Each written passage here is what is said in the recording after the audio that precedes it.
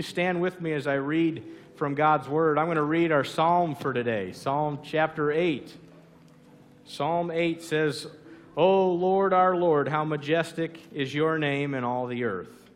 You have set your glory before the heavens, or above the heavens. From the lips of children and infants you have ordained praise because of your enemies, to silence the foes and the avenger. When I consider your heavens, the work of your fingers, the moon and the stars which you have set in place, what is man that you are mindful of him? The Son of Man that you care for him?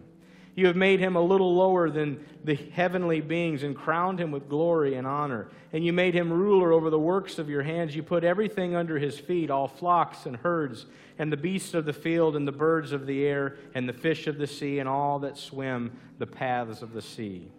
O Lord, our Lord, how majestic is your name in all the earth. Let us pray together as we begin our service. Father, we thank you so much for your word and how you speak truth into our lives. I pray, Father, that you would prepare our hearts to receive what it is that you have to say to us today. Help our hearts to be in a posture of worship. And we thank you for this time, Lord. We pray for your anointing over this time. Lord, we lift up LifeGate. We pray for Pastor Niles as he's preaching at this moment. And Father, as he's speaking, we want to lift up the hearts of those who are listening. And Lord, that your Spirit would be at work drawing them unto the gospel and growing the people of that church and sanctifying them in your truth, which is the Word of God. And Father, we pray for the same here, that our hearts would be in that posture of response. Sanctify us by your truth. Your Word is truth. We want to praise your name today, and it's in Jesus' name we pray. Amen. You know, this is an interesting week for me in that whenever I'm asked to speak in this setting, the Lord always gives me something to say. And he'll do it every time. And I'm so thankful for that because, I'm already enough of a fool up here. It's helpful when he gives me something to say. And in the process of that this week, I knew I was supposed to speak in just amount of days, and I didn't have anything. I'm like, surely the Lord will come through. He does every time. You know, Monday comes around and Tuesday, and still nothing. I feel what I need to speak on 2 weeks from now.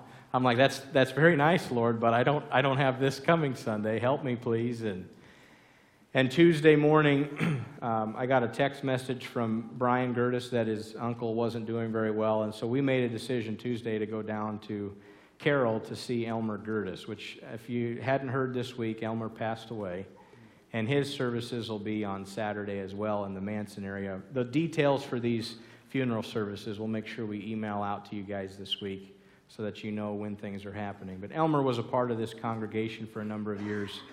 And I thought, well, I'm not going to get to spend Tuesday afternoon trying to figure out what the Lord wants me to say. And I'm okay with that, though, because to me there's value in going and ministering to people. And I believe that if you're faithful to that, the Lord will provide these other things. And so I had this feeling that the Lord was going to give me my message on this trip. Okay, so hang with me on this. Brian, we go to Carroll, and I don't have anything yet. You know, the trip is over with, and Brian and I are headed back from Carroll back to Manson. And if you go north out of Carroll on Highway 71, there's a town called Mount Carmel that's just off of 71. And I jokingly said to Brian, hey, Brian, look, it's Mount Carmel, just kind of joking. And we laughed, and then and this is how guys ride in a car, You can be silent for 10, 15 minutes, and it's totally fine. Can anybody relate to that? And then every now and then you might pipe, yeah, that's cool, and then you're back to silence for another 15 minutes. And so there was time to think, and it was like the Lord said, that's what I want you to speak on. I want you to speak on Elijah. And a component of this message is going to be about Mount Carmel, but it's like God gave me the vision and said, I want you to talk about the mountain moments that he's had in his life, but I also want you to feature the valley. And recognizing that in our life, if you can attest to this, there's going to be moments where we're going to have some mountains. Some amazing experiences where you can really sense that God was there, and wow, I mean, how could you deny the reality of who He is and His goodness and all of that? And then you flip the coin on that, and I think we can all relate to moments where maybe we've been in the valley. And we think, where is God right now? Like, I remember experiencing some of these things. I know He's real, but right now I just can't simply feel that. And I know the Word says that He's with me, but I can't muster that unction or that feeling that He's here. And it hurts and it stinks and I don't know where to go. And I mean, how many of you can attest to being in one of those two places, the mountain moments or the valley? Okay, 2 of you? All right. Okay. Apparently I'm not listening to the Lord and what He wants me to share. But I began to read through the story of Elijah and where you see these moments in his life. And so I'm not going to read all of these chapters, but I want you to know that these are some places where these moments are found, and it's in 1 Kings 17 through 2 Kings 2. And so it's my hope that as I present to you what God's placed on my heart is that, you take it from here and you get a chance to go home and dig in even further and highlight these things for yourself and get a strong understanding of Elijah and his life and the things that were taking place. And if you look in verse 1, right out the gate in 1 Kings 17, you see this sense of power that resides with Elijah. Here's a man that essentially declares it's time to shut the rain off. And that's a big deal because it's not just going to be for 1 week or 2 weeks or a season. I mean, this is going to be for a long time. The rain is now gone. And imagine for Elijah calling that out and saying, it's no longer going to rain. I sense this of the Lord. And then over time you begin to see it's not raining. Wouldn't that, in just our own human mind, if you did that, wouldn't you be like, wow, like, that's pretty cool, right? I've experienced this. And that's just a little tip of this entire iceberg of things that he gets to experience. Another one is there's a moment where he's getting provided food through ravens. Now, the situation's a little bit dire because I don't know about you. I like to pick out what I want to eat and sit down and begin to take part in this meal. But to think, as you're waiting for food, in fly these ravens, bringing you what you need every morning and every night. Wouldn't that be cool? For like a day, Paul. It doesn't have to be for the next 3 weeks or something, but wouldn't you remember that? And you'd be like, wow, look at how the Lord cares for me and provides for me. Now, I look at that as a mountaintop moment because that's pretty cool. Ravens bringing me my breakfast. Ravens bringing me my evening meal. That God cares enough for me that He uses creation to supply my needs. Another one is he's in a situation where he needs food again, and he ends up approaching a widow and asks for some food, and she's like, I just don't have the resources for this. And he tells her, go and start making this, and what happens is she now has a never-ending supply of the flour and the oil that's needed to bake bread. You imagine going into your kitchen and scooping out of your flour container, and every time you go back, oh my goodness, there's more. Imagine that.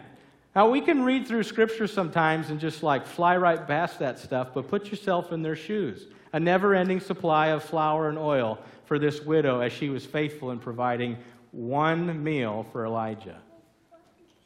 And he began to get fed from this widow through this season that he was in. See, he's experiencing the hand of God again. And in that same home, that widow had a son. And that young boy passed away. And Elijah begins to cry over that boy and cry out to God that God would revive that boy. And guess what? That boy comes to life. Now, I don't know about you, but that'd be pretty memorable. That'd be very memorable.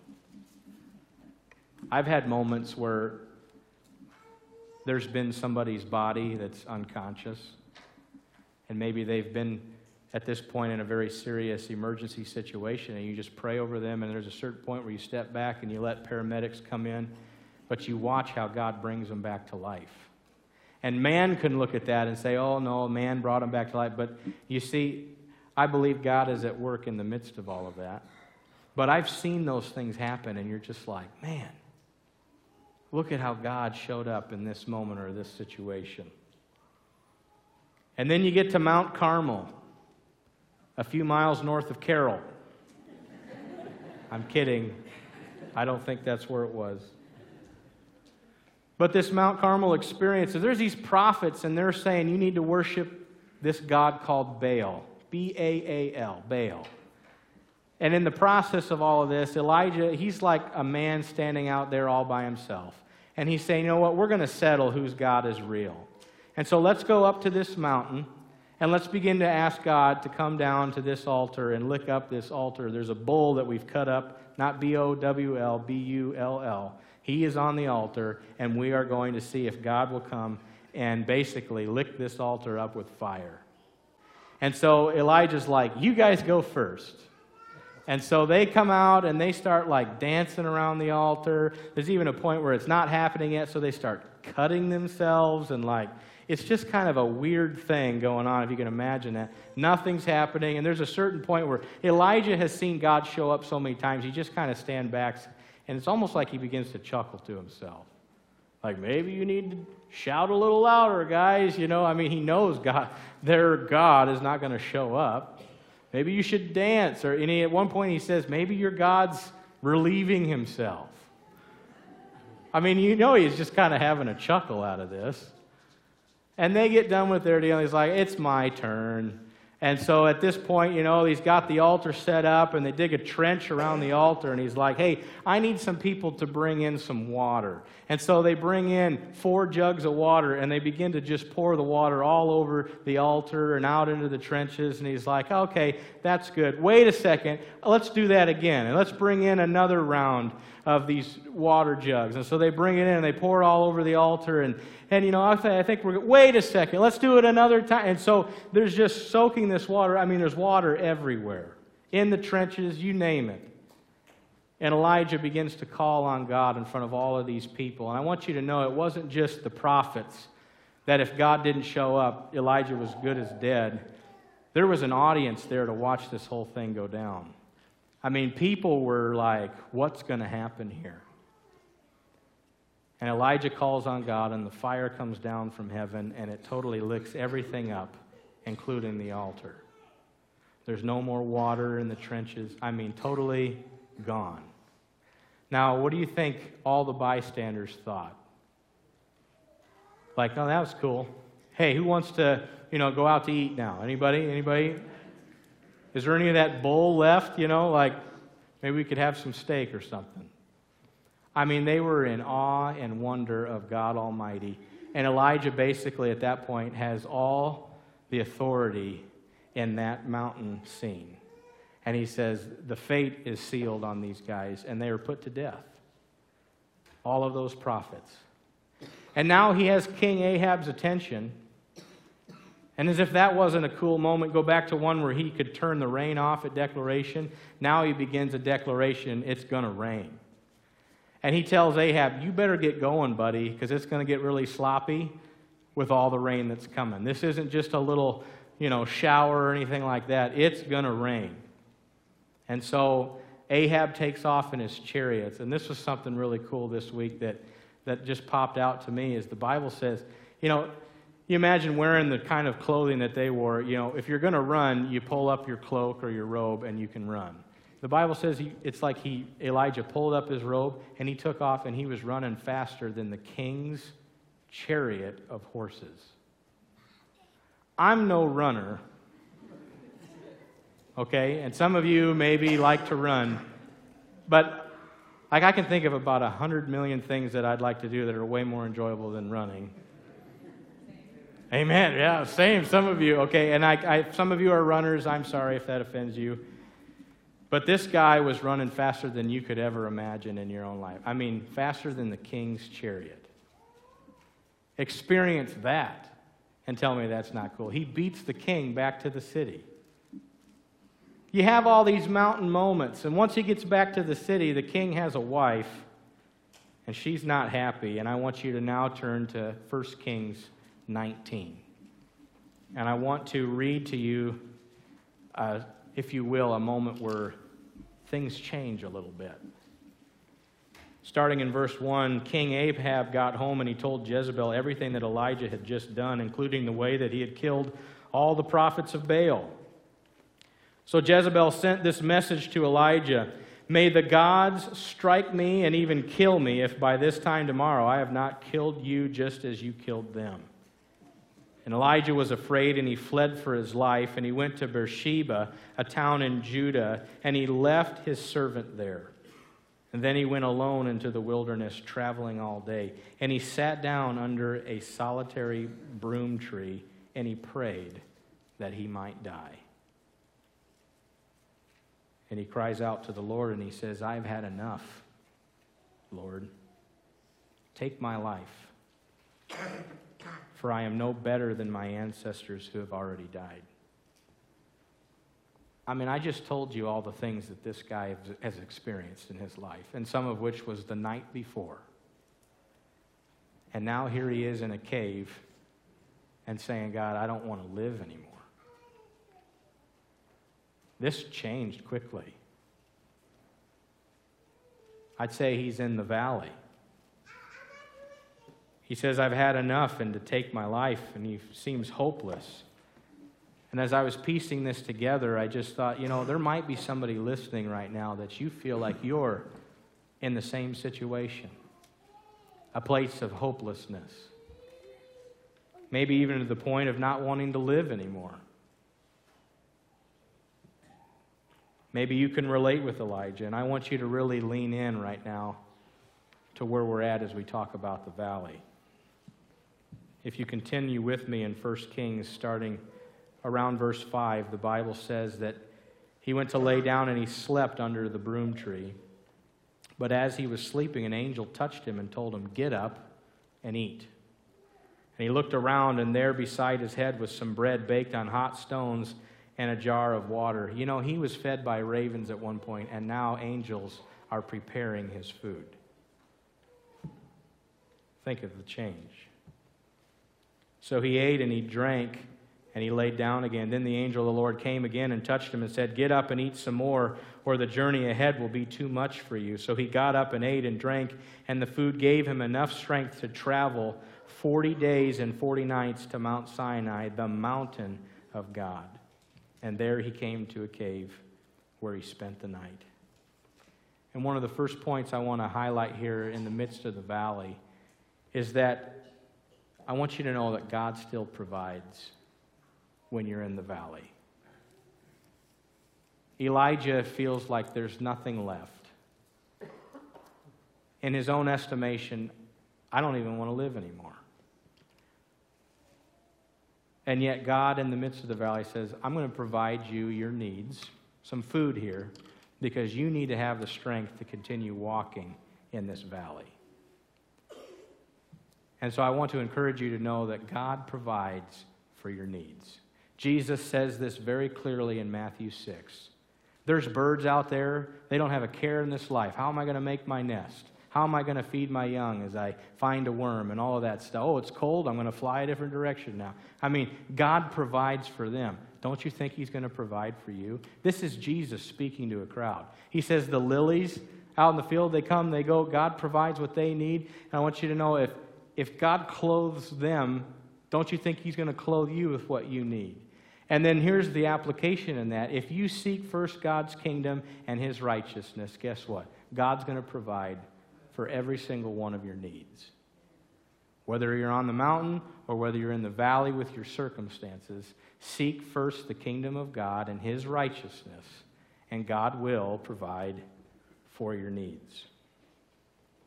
Picking up in verse 10, the Lord said to Elijah, "What are you doing here, Elijah?" And Elijah replied, "I have zealously served the Lord God Almighty." If you don't know what that means, he's got passion, zealous passion. I've got this passion in serving you, God Almighty, but the people of Israel have broken their covenant with you, torn down your altars, and killed every one of your prophets, and I am the only one left, and now they're trying to kill me too. And so God speaks to Elijah, and he says, go out and stand before me on the mountain. And Elijah stood there, and the Lord passed by, and a mighty windstorm hit the mountain. And it was such a terrible blast that the rocks were torn loose, but the Lord was not in the wind. And after the wind there was an earthquake, but the Lord was not in the earthquake. And after the earthquake there was a fire, but the Lord was not in the fire. And after the fire there was the sound of a gentle whisper. And when Elijah heard it, he wrapped his face in his cloak, and he went out and he stood at the entrance of the cave. And that voice began to speak to Elijah. Another thing you need to know in the valley is that God still speaks. And maybe you don't feel like he's speaking. You're like, I don't understand why I'm in this situation, but I want you to know God still speaks. There's a number of ways that God speaks to us in the valley. The first one is very, very easy for me as a pastor to tell you. He speaks through his word. Get in your word. I mean, if you don't have this in the valley, good luck. This is going to give you strength. It's going to give you insight. Perspective can totally change your attitude when you're in the midst of the valley. And God's Word gives us that. Another thing, as we walk through the valley, God can speak to us through people. How many of you have ever gotten a text message or a phone call or a card with a verse, and it just so happened at the same time that you needed it and all of that stuff? I think God uses people to speak into our life when we're in the valley, but I want to be very clear. He uses them, and it must line up with His Word. Because people can say all kinds of things to you in the valley that aren't lining up with Scripture. One of them being, just follow your heart. What's your heart telling you? Just go after that. Oh my goodness, that's a recipe for disaster. The enemy would want you to try to listen to your own heart. But our heart is in conflict all the time with God's Word. You need people in your life that are going to encourage you with Scripture, but encourage you with truth.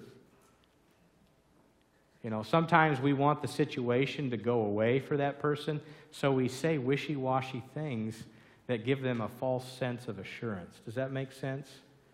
Sometimes we just need to take the situation for what it is and say, I'm going to be there with you. I want to encourage you with God's Word. I want to pray with you. And I'm going to hope that this circumstance changes.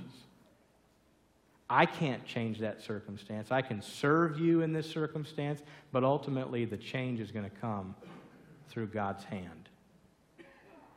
The other thing is God speaks through circumstances. Anybody ever had that before? Just circumstantially, things go down, and you're like, I think we have our answer here. Okay? Again, has to line up with God's Word. Sometimes circumstances can make you think one thing, but if it's not really what God desires, the enemy can cause you to think these circumstances are for a purpose. Does that make sense? You just got to really pray through those things. And lastly, from what we get in this passage, God's speaking through that whisper. That whisper. A gentle whisper. Breaking that down, that's a still small voice or a thin silence. The quietness of that. As I'm walking through this, I ask questions like, are we listening? Are we taking the time to listen? In our culture, that's a big one. The other thing is do we desire to really hear? I think if you start to kind of walk that backwards is, do you have a desire to hear? Okay, then are you taking the time to listen? And then as you're taking the time, are you actually listening? Psalm 37, verse 7 says, to be still before the Lord.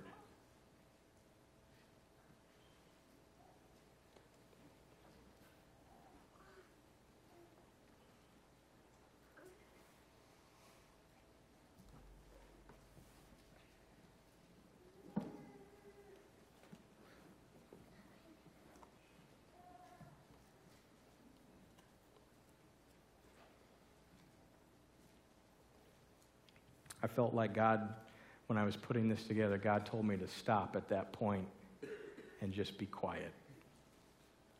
And for some of you, that was probably a really awkward moment. It was for me standing up here. I'm like, what are they thinking? Like, Lord, you told me to do this. This is awkward for everybody. But that's just the point I'm trying to make. It's sometimes awkward. Sometimes it's just out of our nature. We got to be doing something all the time. We got to be hearing something all the time. We got to be consuming some form of media. We got to check our phone. We got to be doing that. And what does it look like to actually just zip it, sit, and listen? Open up your word and start to see what God has to say. Be still before the Lord. We can bring our requests to God. We can thank God. We can cry out to God. How often are we still before Him? Continuing on in verse 15, the Lord tells Elijah, I want you to go back the same way that you came and travel to the wilderness of Damascus. And when you arrive there, I want you to anoint Hazael to be the king of Aram. Then anoint Jehu, grandson of Nimshi, to be the king of Israel. And I want you to anoint Elijah, the son of Shaphat, from the town of Abel-Mohalah, to replace you as my prophet. Anyone who escapes from Hazael will be killed by Jehu, and those who escape from Jehu will be killed by Elisha. Yet I will preserve 7,000 others in Israel who have never bowed down to Baal or kissed him. In the midst of the valley, God still tasks. He has things for you to do. And there's times in the valley where we say, I just can't. I don't want to do this. I mean, Elijah just told God, I've had enough. I want to die. And God's like, get up.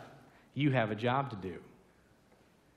And there's purpose in that because you're going to anoint a future king. You're going to anoint another future king. And by the way, you're going to anoint your protege, which you may not even know yet. And in the process of that, Elijah realizes, I have something that I need to do, even though I may not feel like I want to do it. And maybe you feel like you're in the situation where I just feel like I don't have anything in the tank to give because I'm in this valley. And I just want to tell you, if you keep putting one foot in front of the other, despite your fear, despite the risk, despite the valley, just stay on mission because God has a purpose for you in the midst of the valley. And while you're there, He will provide, He will speak, and He's going to keep equipping you for the things He wants you to do. Stay on course. God is still God, no matter our circumstances. Do you believe that? God is still God, no matter your circumstance. That's a powerful video. That song, I know that's one that over the years when you think about times where there's mountains and there's valleys, to recognize that God is still God. And we need to keep on mission. And I believe as you do that, eventually you're going to experience some mountains again. Later on in Elijah's story, as he begins to pick himself up off the ground, if you will, and say, I've got a mission, and he begins to go out and do it, he begins to see this happening again. There's a moment where the king sends the guards out to capture him, and Elijah, I think he's just at the point where he's just like, Lord, if it be your will, throw fire down on him. And it happened. And he was able to walk off from that. And there was another round of guards that came out to get him. Same thing. And then the third round, the guards came and they're like, hey, time out, we've seen how this ends for us. Will you just come down? We can talk about this. And in the midst of Elijah's story, he encounters this man named Elisha. And they begin to travel together and doing ministry together. And there's a point where they're about to cross a river, and Elijah takes his cloak, snaps the water, it separates, and they can part through the river.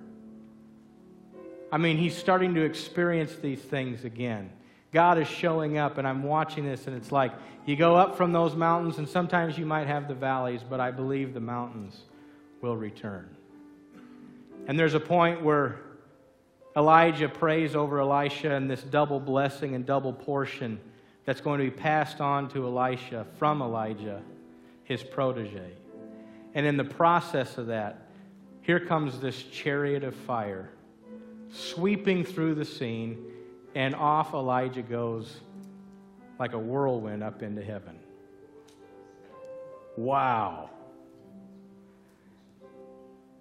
And there's people that watch this go down, and Elisha picks up the cloak. Here we go, I guess, and let's try this out. He's back at that same river, and it parts, and he's probably like, whoa.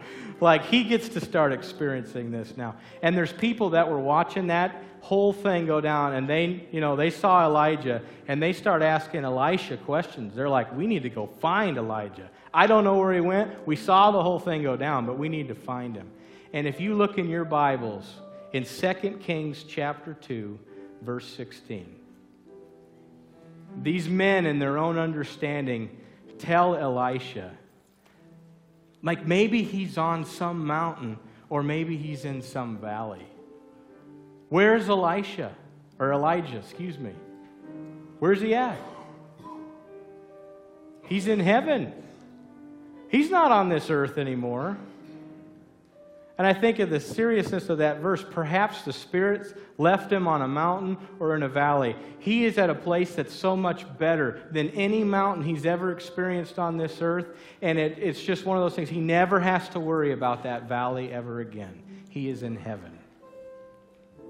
And so wherever you're at today, and maybe you've had a mountaintop week, or maybe you've had some kind of valley week, I hope that this morning there's perspective that's gained. That God is with you, providing for you. He's here to speak to you, and He's here to give you a mission in the midst of the valley. But at the same time, always have that perspective, guys, that this life is temporary, and there's something that's so much better yet to come. The God on a mountain is still God in the valley, and He is our God in heaven. Are your sights set on heaven? And do you have your hope in the future that you need in Christ? Mountains and valleys, they come and they go in this life. Do you have the sustaining strength of Jesus Christ to walk every single one of them? He's here to help. He's available. Call out to Him.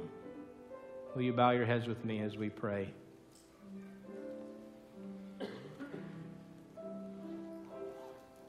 Lord, we want to recognize that You are God in every circumstance. And this morning I want to help guide and lead anybody that has been listening to Your voice and saying, God, help me in my journey. Maybe they found themselves in a valley, and this message has been an encouragement to them. Lord, I pray that You would provide for them, that You would speak to them, and in the midst of that, equip them for the mission at hand. And maybe there's somebody here this morning that you feel like you're not walking in tune or in step with Christ. And God is speaking to you right now and saying, it's time. It's time to follow me. And if that's you in this moment, I just simply want to lead you in a prayer and saying, God, today I want to submit my life to You. I'm done doing things on my own. I'm stuck in sin and my own ways, and today I want to surrender all of that to You and ask for forgiveness and ask that You would come into my life, make me a new person, help me to live in a new direction of Your ways, walking in Your Spirit as I endeavor to follow You.